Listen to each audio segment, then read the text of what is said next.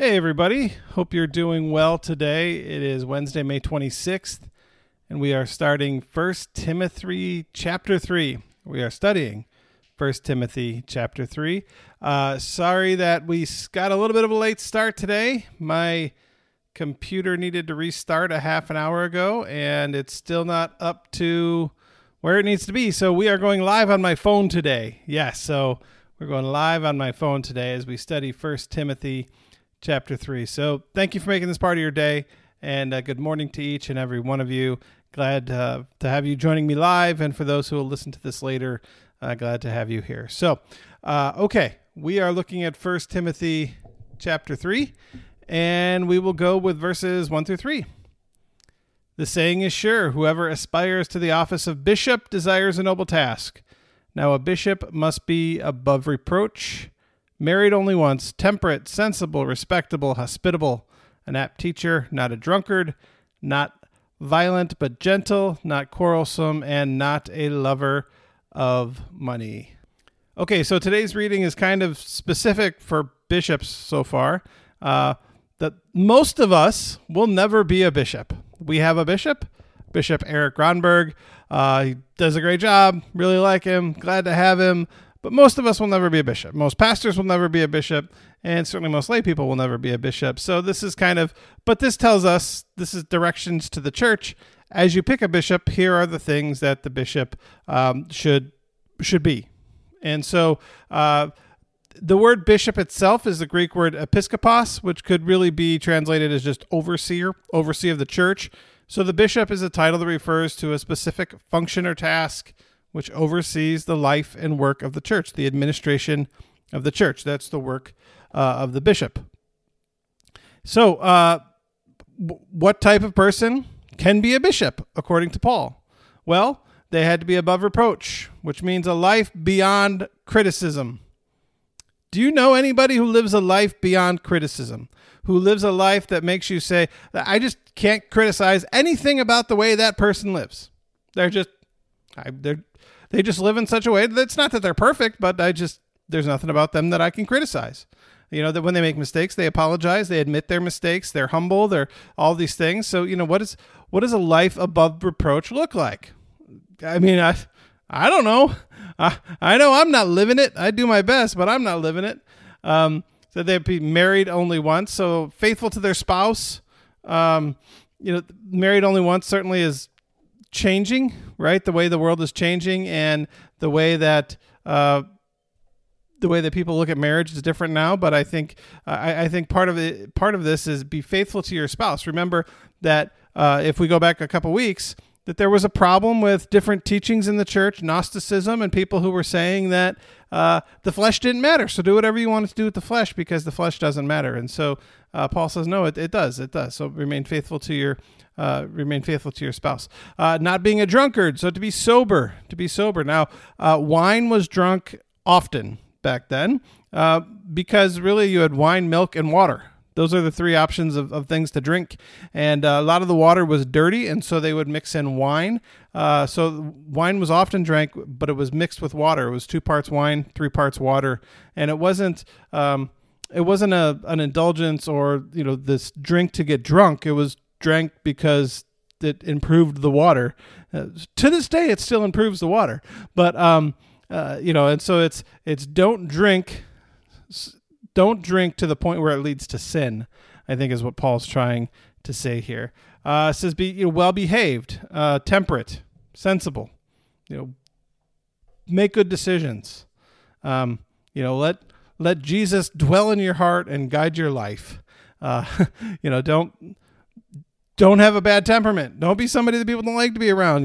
Just be a nice person. They were to be hospitable, open your homes and hearts, and get to know people and welcome people and invite people and include people. They were to be able to teach. Teaching is a primary duty of a Christian teacher, Christian leader, Christian preacher.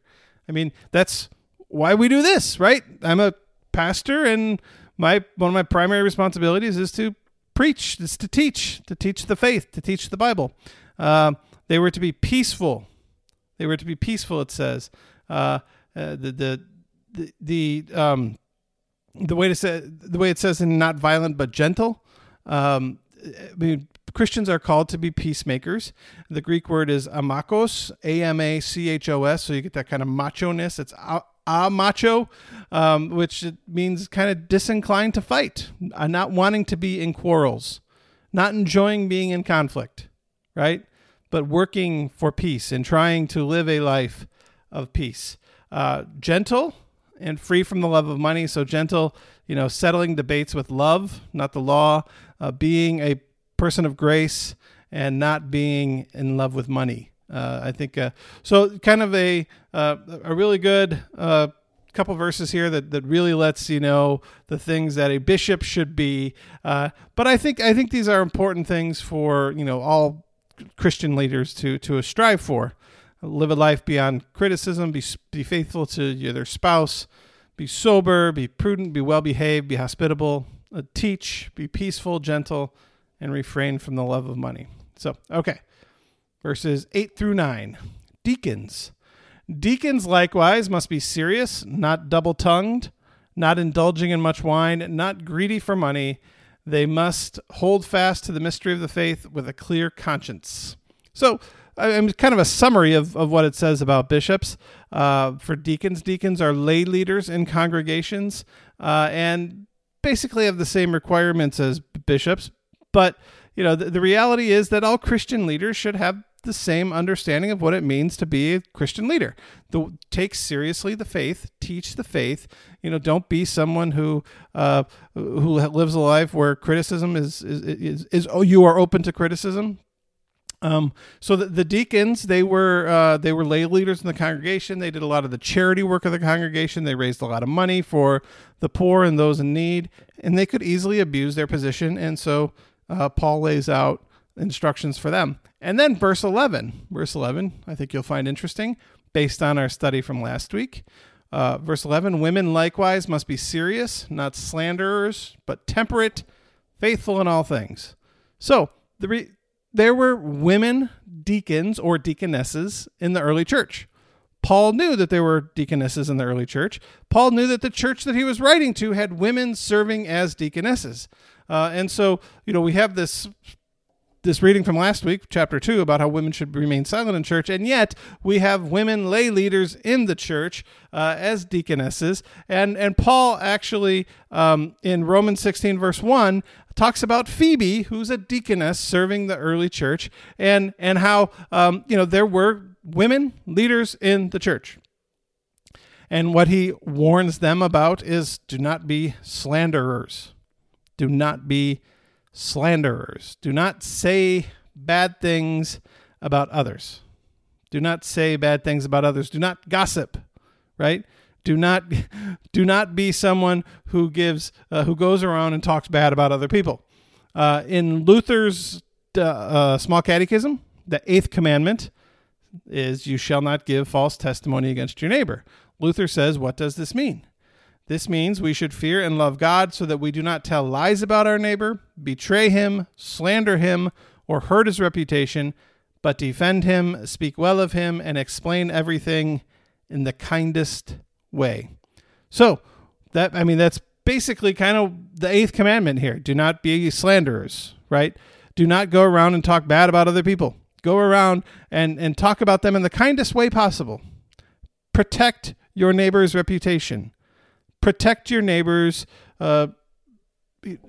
pretend your neighbor is above reproach, because it is not our jobs to criticize one another. So, he says, verse 11, women likewise must be serious, not slanderers. I'd say all people should not be slanderers, right?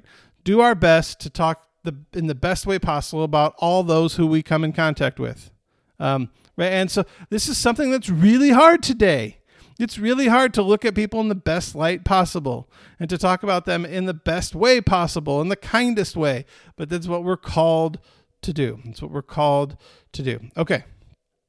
Verses 14 and 15. This is basically the last part of the chapter that we're going to do today. There's a verse 16, but we're just going to do verses 14 and 15. So, okay. I hope to come to you soon, but I am writing these instructions to you so that if I am delayed, you may know how one ought to behave in the household of God, which is the church of the living God, the pillar and bulwark of the truth. And so Paul says basically, the whole reason I am writing this letter is to tell you how to behave in church. How to behave in church. Not in worship, but in the community of the church. How do you behave in the community of the church? First, the church, which is the household of God, right? When you think about your household, basically you're talking about your family, right? And so the church is the family of God, is what Paul is saying here. So this is how you behave in the family of God. These are the things to do, right? The church, but it's not just the church of God, it's the church of the living God, meaning that God is alive and within the church, and the church of a group of people who have responded to a living God, not a dead God, not a God who is gone, but a living God, a God who we can follow, a God who we can praise, a God who we can rely on for strength and for guidance and for comfort. And so that is who we are. We are the church of the living God, the God who is among us, the God who is guiding us. And the church is the pillar and bulwark of the truth, the bulwark or foundation of the truth. We are to be people of the truth. We hold up the truth so that everyone can see it. We are people who tell the truth, that proclaims the truth. We are people who speaks the truth. And the truth is, of course, Jesus Christ. So there we go. That's 1 Timothy chapter 3. And we got a little bit of a late start, and it's kind of a short chapter, and, there's a lot about bishops, and, well, I mean, it's good because the church needs bishops. The church needs bishops, and the Bible needs to talk about bishops. But sometimes it's not always the most exciting thing to study.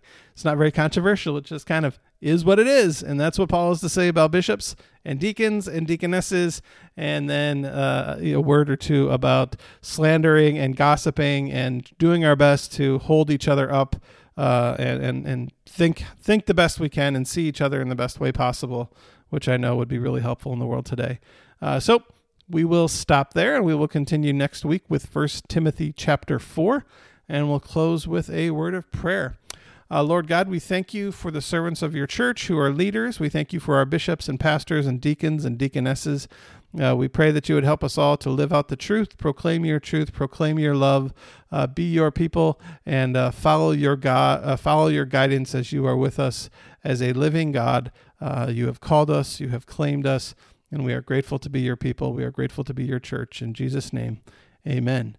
All right, everybody, have a wonderful day, and we will see you next week.